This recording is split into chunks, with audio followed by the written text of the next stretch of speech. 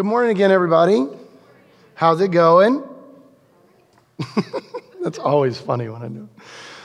All right. A few months ago, for book club, the book club that Holly and I host at our house every month, we read the book Liturgy of the Ordinary by Tish Harrison Warren, which is a really wonderful book. And what it does is it connects the sort of mundane acts of normal life that we all do every day, and it connects them with the sacraments and the various elements of the Christian liturgy. And the first chapter of the book was on the topic of baptism, which she connects to waking up in the morning. The title of the chapter is Waking, Baptism, and Learning to be Beloved. And in it, she talks about how in her Anglican tradition, they do infant baptisms. And of this, she says this: baptism is the first word of grace spoken over us by the church. In my tradition, Anglicanism, we baptize infants. Before they cognitively understand the story of Christ, before they can affirm a creed, before they can sit up, use the bathroom, or contribute significantly to the work of the church, grace is spoken over them, and they are accepted as part of us. They are counted as God's people before they have anything to show for themselves. Now, we mainly, in the almost 14 years of our church, just because of our own past experiences and traditions, we have done mostly believer baptism, which means something to the effect of when someone reaches a certain age, the age of accountability or choice or whatever language you want to put at it, they can choose to get baptized, and then that's when you baptize. And this personal choice element of faith, of baptism, is a really, really important thing, and it is good. But I also think that she made a great case for the beauty and the value of infant baptism as well. Though choice is always important, this faith journey always begins with grace, often before any of us are even fully consciously aware of it. I have a moment or even moments that I can point to that I say I made a conscious decision to begin following Jesus. But I also can look before those moments of conscious choice and see where God's fingerprints were already on my life, already nudging me and organizing circumstances perhaps to lead me to those moments, to prepare the soil for me to arrive at those moments. The Bible often talks about the importance of making a personal choice to follow Jesus. In Luke 14, Jesus says this: whoever does not carry their cross and follow me cannot be my disciple. Suppose one of you wants to build a tower. Won't you first sit down and estimate the cost to see if you have enough money to complete it? Jesus says things like this all the time. That sounds a lot like personal choice to me. But Jesus also says in John chapter 6, no one can come to me unless the Father who sent me draws them. There's always a tension in Scripture and in the life of faith in general between our conscious choice and choices and God's prompting, our agency and God's sovereignty. But I do think there's something uniquely beautiful about how Tish Harrison Warren articulated baptism fundamentally as a sign of grace. She goes on later in the chapter to say this: as Christians, we wake each morning as those who are baptized. We are united with Christ, and the approval of the Father is spoken over us. We are marked from our waking moments by an identity that is given to us by grace, an identity that is deeper and more real than any other identity we will don that day. My wet fingers dipped into the baptismal font remind me that everything I do in the liturgy, all the confessing and singing, kneeling and peace passing, distraction, boredom, ecstasy, devotion, is a response to God's work and God's initiation. And before we begin the liturgies of our day, the cooking, sitting in traffic, emailing, accomplishing, working, resting, we begin, beloved. My works and my worship don't earn a thing. This is so important for us to always remember, and this is such a beautiful perspective on baptism. I so enjoyed reading it. But if we're all being honest, I think we can acknowledge this beautiful perspective and depiction of baptism is not everyone's experience nowadays. In that very book club, this chapter sparked a lot of conversation about baptism and about everyone's various experiences of baptism in the room. And what became really clear really quickly is that in our modern world, baptism is fraught. One person in the group shared how they were baptized years ago as an adult at a megachurch of sorts. And those person was initially excited about being baptized. The whole experience was ultimately cheapened by the process that they were forced to go through with said baptism. They had to sign a set of beliefs and a membership covenant for the church, which they were not 100% comfortable with, but felt like they had to. And then the actual baptism was done in a really public, very ostentatious way that made this person feel more like a number rather than a person embarking on a journey or being embraced by a community. The whole experience just made this person feel like they sort of had to take a step away from baptism in general, to almost like just give up on the idea, to partition it off and make it something that they just didn't think about much anymore. Many of you probably have stories like this. Many of you may have worse stories than this. And what might be even more ubiquitous and more important than stories like that are all the anxious emotions that a lot of us have carried around throughout our lives, raised by all the sort of theological and mechanical questions related to baptism.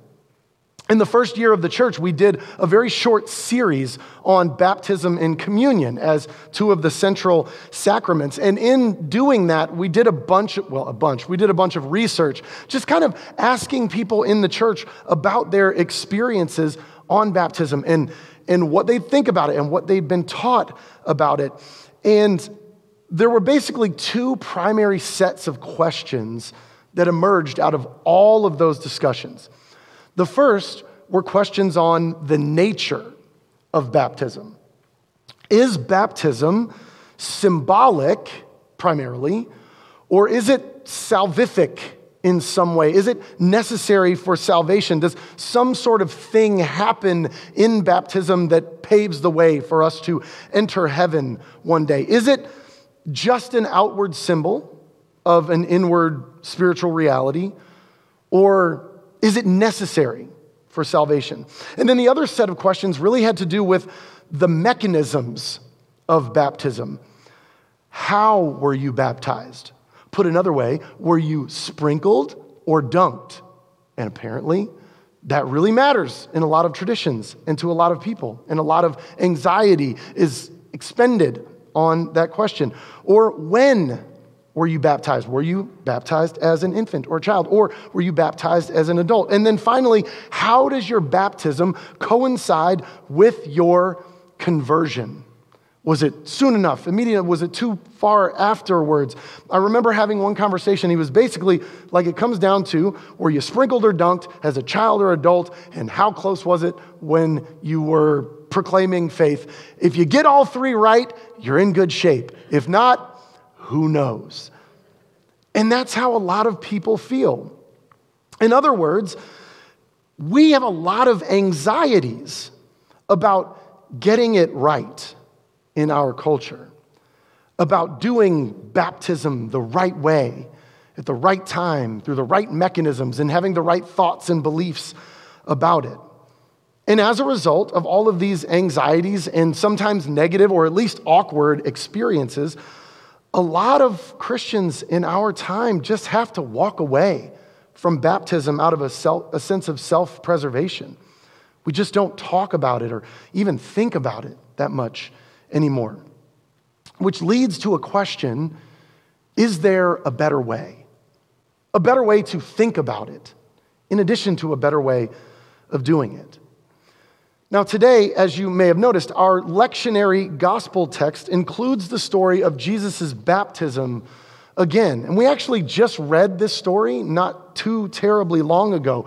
During Epiphany, there's a day that's the baptism of Jesus Day. And then we get the baptism here again at the beginning of Lent. So clearly, they're trying to bring our attention back to Jesus' baptism over and over. And so we wanted to make sure that we actually paid really close attention. Also, on Easter, it is a tradition for us to do baptisms for anyone who wants to be baptized. And we haven't done any for a couple of years, partly because the pandemic threw it off. We actually had like 7 or 8 people that were going to be baptized during the 2020 Easter celebration, and then we all know what happened there.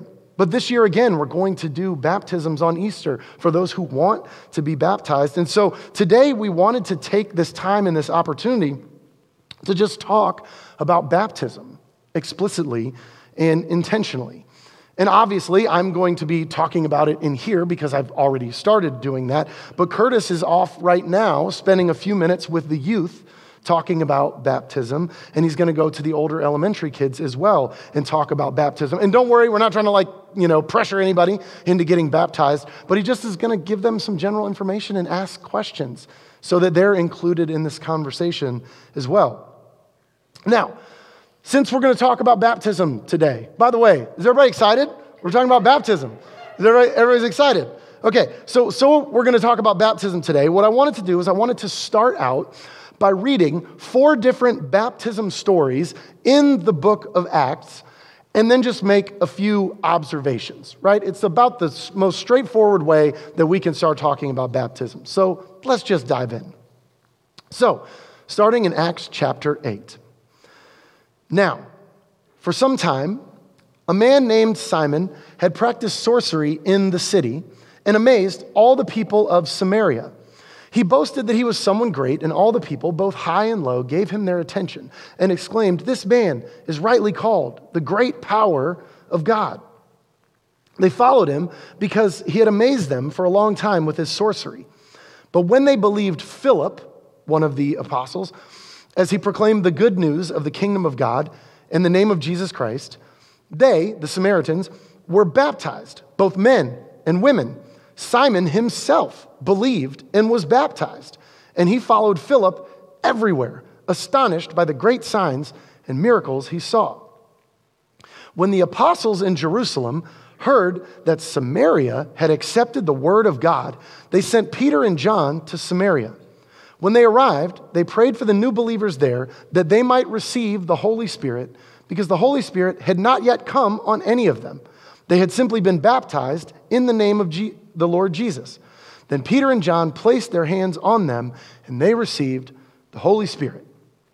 So, in this story, people believe the message about Jesus and are baptized into the name of the Lord Jesus. But when they are baptized, they don't receive the Holy Spirit immediately. That doesn't happen until sometime later when the apostles come and pray for them, and then they receive the Holy Spirit. How long is the interval in between? Who knows? We read this and we assume it was probably like 15, 20 minutes later. But given that the internal combustion engine is still about 1,800 years away, it was probably a while. Days, weeks, maybe.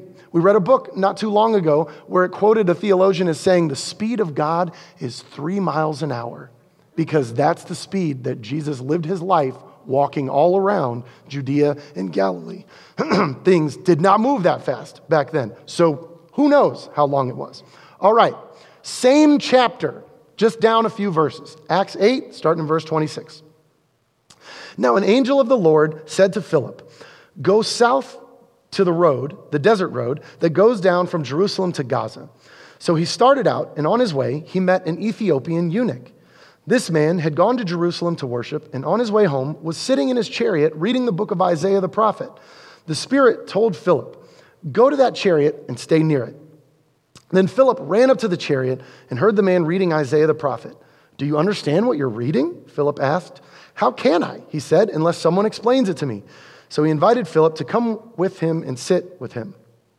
Then Philip began with that very passage of Scripture and told him the good news about Jesus. As they traveled along the road, they came to some water, and the eunuch said, "Look, here's water. What can stand in the way of me being baptized?" And he gave orders to stop the chariot. Then both Philip and the eunuch went down to the water, and Philip baptized him. When they came up out of the water, the Spirit of the Lord suddenly took Philip away, and the eunuch did not see him again, but went on his way rejoicing. Philip, however, appeared at Azotus and traveled about preaching the gospel in all the towns until he reached Caesarea. This is a fascinating story, to say the least. If you remember the story of Elijah and Elisha from last week, there are a lot of similarities between this odd little story and that story. It appears that there's almost an intentional mirroring taking place. But for our purposes, a man is baptized on the side of the road, and immediately the Spirit shows up and does something miraculous. Interestingly, it doesn't say whether the Spirit actually came upon the Ethiopian eunuch or not, just that it whisked Philip away and made him disappear immediately. Okay, two stories, same chapter. Now, let's go to Acts chapter 10. Only 2 chapters away. In Acts chapter 10, a Roman centurion named Cornelius, who lived in Caesarea, sent for Peter. And Peter, after having a bizarre dream about a sheep coming down from the clouds with animals on it, he comes to Cornelius' house and talks to his family about Jesus. And the story says this: while Peter was still speaking these words, the Holy Spirit came on all who heard the message. The circumcised believers who had come with Peter were astonished that the gift of the Holy Spirit had been poured out even on Gentiles, for they heard them speaking in tongues and praising God. Then Peter said, "Surely no one can stand in the way of their being baptized with water. They have received the Holy Spirit, just as we have." So he ordered that they be baptized in the name of Jesus Christ. Then they asked Peter to stay with them for a few days. So, in this story, Peter is proclaiming the gospel, telling this Roman military general the good news of the death and resurrection of Jesus. And while Peter is still talking, still telling the story, before the centurion or anyone else even has an opportunity to fully respond to what he has said, the Holy Spirit just comes upon all of them. And after the Spirit comes, Peter's like, well, guess we may as well baptize them with water as well. And then he does it. All right, jumping forward a bunch of chapters. So by the way, 3 stories within 2 chapters, or 3 chapters of each other, all have very different stories, right? Very different patterns going on. And the authors of the Bible seem to be fine with that. Moving forward to Acts chapter 19. While Apollos was at Corinth, Paul took the road through the interior and arrived at Ephesus. There he found some disciples and asked them, "Did you receive the Holy Spirit when you believed?" They answered, "No, we have not even heard that there is a Holy Spirit." So Paul asked, "Well, what baptism did you receive then?" "John's baptism," they replied. Paul said, "John's baptism was a baptism of repentance, but he told people to believe in the one coming after him, that is, in Jesus." On hearing this, they were baptized into the name of the Lord Jesus. When Paul placed his hands on them, the Holy Spirit came on them, and they spoke in tongues and prophesied. There were about 12 men in all. So here, Paul finds some disciples of Jesus. It calls them disciples, which means they were disciples of Jesus. But it seems that they didn't even know there was a special baptism of Jesus, nor that the Holy Spirit was accessible to them through Jesus. They just received the baptism of John, which is just straight up bananas fascinating if you really think about it from a historical perspective. And I don't even know what it means. This is in Ephesus, on the coast of Asia Minor. And somehow, people there know about John the Baptist. And not only that, someone has been baptizing in John the Baptist's name. John has been dead for a hot minute at this point. But Paul's like, don't worry about it, fellas. We'll get you sorted. Baptizes them in Jesus' name. And boom, the Holy Spirit shows up immediately. So, 4 stories, we've figured out the pattern, right? There is no pattern. There is no secret recipe, no formula, no magical incantation. And this is in Scripture, people. This is biblical, acknowledging that there isn't a precise pattern or formula is biblical, right? The whole thing is messy and unpredictable. And the authors of the Bible seem perfectly okay with that. Each of these stories is really fascinating in and of itself. And each one kind of has its own unique symbolism going on. But they all share a couple features. First, each one is about inclusion. An African, a racial and ethnic other, not to mention a eunuch that Deuteronomy excludes from entering into the assembly of God. Samaritans, religious others with a violent past who had been at war with the Jews for a couple hundred years at that point. A Roman general, a political other. Matter of fact, a participant in their oppression.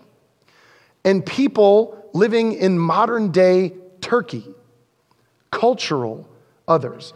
All these stories are about bringing into the family of God, the people of God, people who once had been thought of as outsiders or even enemies. And the second thing they share is that, as I said, there is no formula.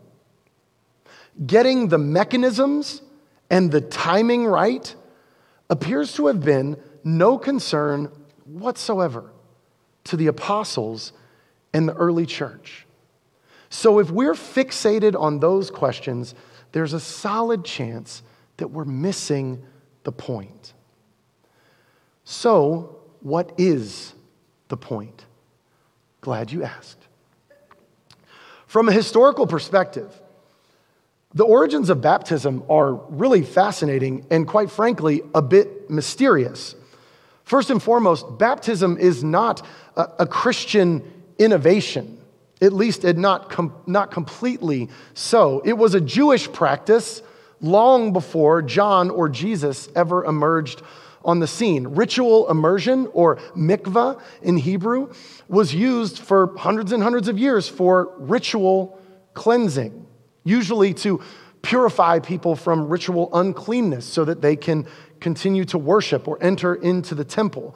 But around the time of Jesus, or at least in the Second Temple period, it began to expand in its meaning and importance.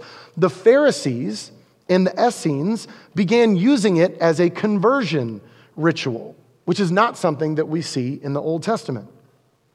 Hundreds and hundreds of mikvaot, little gatherings of water, little baptismal pools, have been excavated by archaeologists in the temple compound, showing that at times of worship, at festivals, probably thousands upon thousands of Jews were undergoing ritual immersion. So this was a common and popular thing at the time of Jesus. But Jesus and John seem to take it to a different place. So baptism, first and foremost, is a fundamentally Jewish practice and idea, but Christianity transforms it and magnifies it in several interesting ways. As with everything with Jesus, tradition and innovation are both part of it. So Christian baptism, of course, finds its origins in Jesus' own baptism by John, the story that we read earlier, at least one of the versions of the story that we read earlier. When John came baptizing in the Judean countryside, as mentioned, what he was doing was not unprecedented, but he does imbue it with all sorts of new symbolism. He specifically chose to baptize near Bethany in the Jordan River.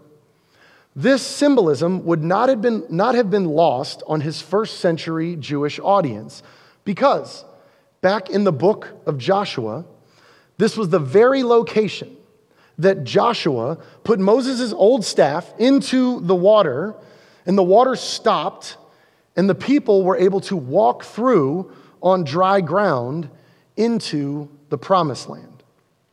And if we can project ourselves back to that time, to the time of Joshua, the symbolism of that act would not have been lost on his audience either.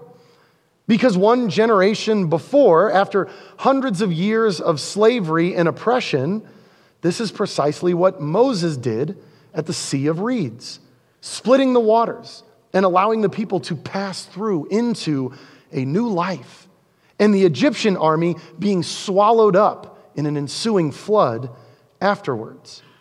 And if we could project ourselves back into Moses' time, the symbolism of that act would not have been lost on his audience either, because they would have immediately seen in this act of splitting waters and then the following flood coming afterwards to consume Egypt, the violent army following them, they would have seen echoes of the creation story in Genesis 1, with the splitting of the waters at the very beginning of creation, and then echoes of the story of Noah and the flood, when God has to wash away the violence that has polluted the world and humanity.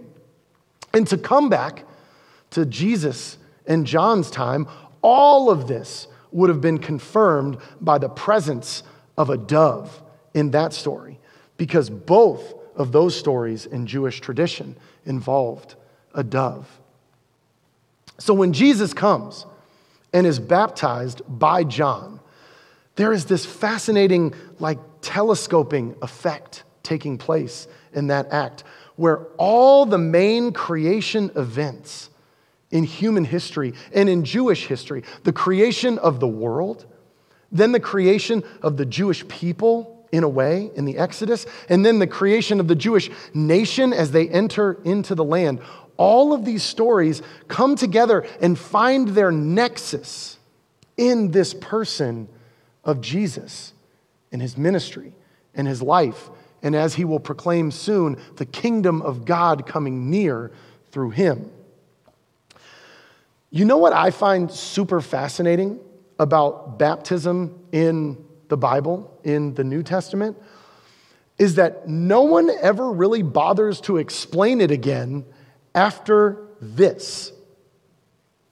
We get this incredible, remarkable story with all of this symbolism in it, symbolism that we might miss in the modern world because we're not that audience deeply enmeshed in the Old Testament scriptures, but all of this symbolism that they all would have gotten. And then at the end of the Gospel of Matthew, the resurrected Jesus says, "Therefore, go and make disciples of all nations, baptizing them in the name of the Father and of the Son and of the Holy Spirit." And everybody just assumes they know exactly what he's talking about. And then baptism is suddenly everywhere. Everywhere, right? All those stories that we just read about in Acts. The assumption is that any time joins this family, this community, they're going to get baptized at the beginning of it. Paul's letters talk about baptism. It is just everywhere. It seems like everyone just got it, and they were kind of excited about it. Now, here's the point. Here's overall what I'm trying to say this morning. For the early church, baptism wasn't about what it did and how it did it in some mechanistic way. It was about what it meant. It was about the story, the stories and the story and all of the symbols in it. All those stories that find their nexus in the person of Jesus. And in Jesus' baptism, all those stories are essentially about two things: new life and God's eternal story. Baptism is about acknowledging that for you, a new thing is happening, a new life, a new chapter, a new story, a new vocation. But, and this is incredibly important, that new thing is not your thing. That new thing is God's thing, a thing He's always been doing. This new life isn't about you. It's about your individual life being engulfed, pun intended, by God's amazing story. Baptism at its core is a beautiful sacrament that joyously proclaims that we are part of a story that spans all of human history, from creation to resurrection and new creation. I mentioned that Curtis is spending some time with the youth and the kids today talking about some of this, and I want you to know the 4 main points that he's sharing with them in perhaps slightly different words. Here are the 4 points. Here are the things that we believe about baptism. First, baptism identifies us with Jesus in some profound but mysterious way. It identifies us with the person of Jesus. In Romans chapter 6, Paul says this, "Or don't you know that all of us who were baptized into Christ Jesus were baptized into His death? We were therefore buried with Him through baptism into death, in order that just as Christ was raised from the dead through the glory of the Father, we too may live a new life." In baptism, in some mysterious way, we die and raise again with Jesus. All those stories of creation, Exodus, new life, they're just foreshadows of the ultimate story of new life, Jesus' death and resurrection. And in baptism, somehow, mysteriously, we are dying and rising to new life with Him. Second, baptism identifies us with the church. And by the church, we mean God's people and God's story across all space and time. Baptism isn't just about you and your soul. It's about becoming part of something bigger than you, something bigger than ourselves, being part of a body, a community that spans all of space and time in purpose and vocation. And then third, baptism is incarnational, meaning that it's ultimately about the kingdom of God coming near, which is, of course, what Jesus started saying just after He was baptized. It's not just about what happens when we die. It's about living new life here and now. 2 Corinthians 5:17, Paul says, "Therefore, if anyone is in Christ, the new creation has come. The old has gone. The new is here." Baptism means that we are living in the future creation while we're still stuck in this one. And finally, baptism is sacramental. And what I mean by that is this: baptism is symbolic. It's symbolizing something, but it's also more than that. It's mysterious and spiritual in some way. Thinking of baptism as just a symbol, or thinking of it as some sort of mechanistic, salvific thing, are ironically both very Western dualistic ways of thinking about baptism, because they're separating the material and the spiritual. But a Christian worldview is way too dynamic for that. Tangible, physical acts like baptism and communion, they are symbols of spiritual realities, but they are also somehow pregnant with a wonder and a power beyond just those utilitarian functions. And there's no need for us to have to reduce that. The Word became flesh. That's our whole deal, people. We are already way off the modernist reservation. We may as well just own it. So, in summary, baptism, the way I'd like us to see it, the way I'd like us to hold it together, is beautiful. And it's mysterious. I am sorry if it has been cheapened for you. If it has been made something that you just can't even think about because of the poor or simplistic ways that it's been approached or talked about or practiced. But it is beautiful. It's a story as old as creation and also represents a new life beyond our feeble imaginations can even conceive. It's about creation and exodus and purpose and resurrection. May we, with baptism as with many other things, be part of a people that puts back together the things that have been wrongly pulled apart and make it beautiful again. Amen? Let's pray. Heavenly Father, we look forward to the opportunity to practice the ritual, the sacrament of baptism again. We acknowledge that because of our shortcomings as human beings, as Christians in your church, that oftentimes some of these beautiful things like baptism and communion get reduced and the beauty is sort of drained out of them. But we pray that you would help us to maybe take a step beyond that, a step beyond the modern controversies and look back at the beauty of the original stories, the enthusiasm that those early apostles and disciples were about baptizing and being baptized. And help us get caught up in the beauty of that, the story of it. And help us just to get caught up in the story itself. We love you and we thank you and we pray all this in Jesus' name. Amen.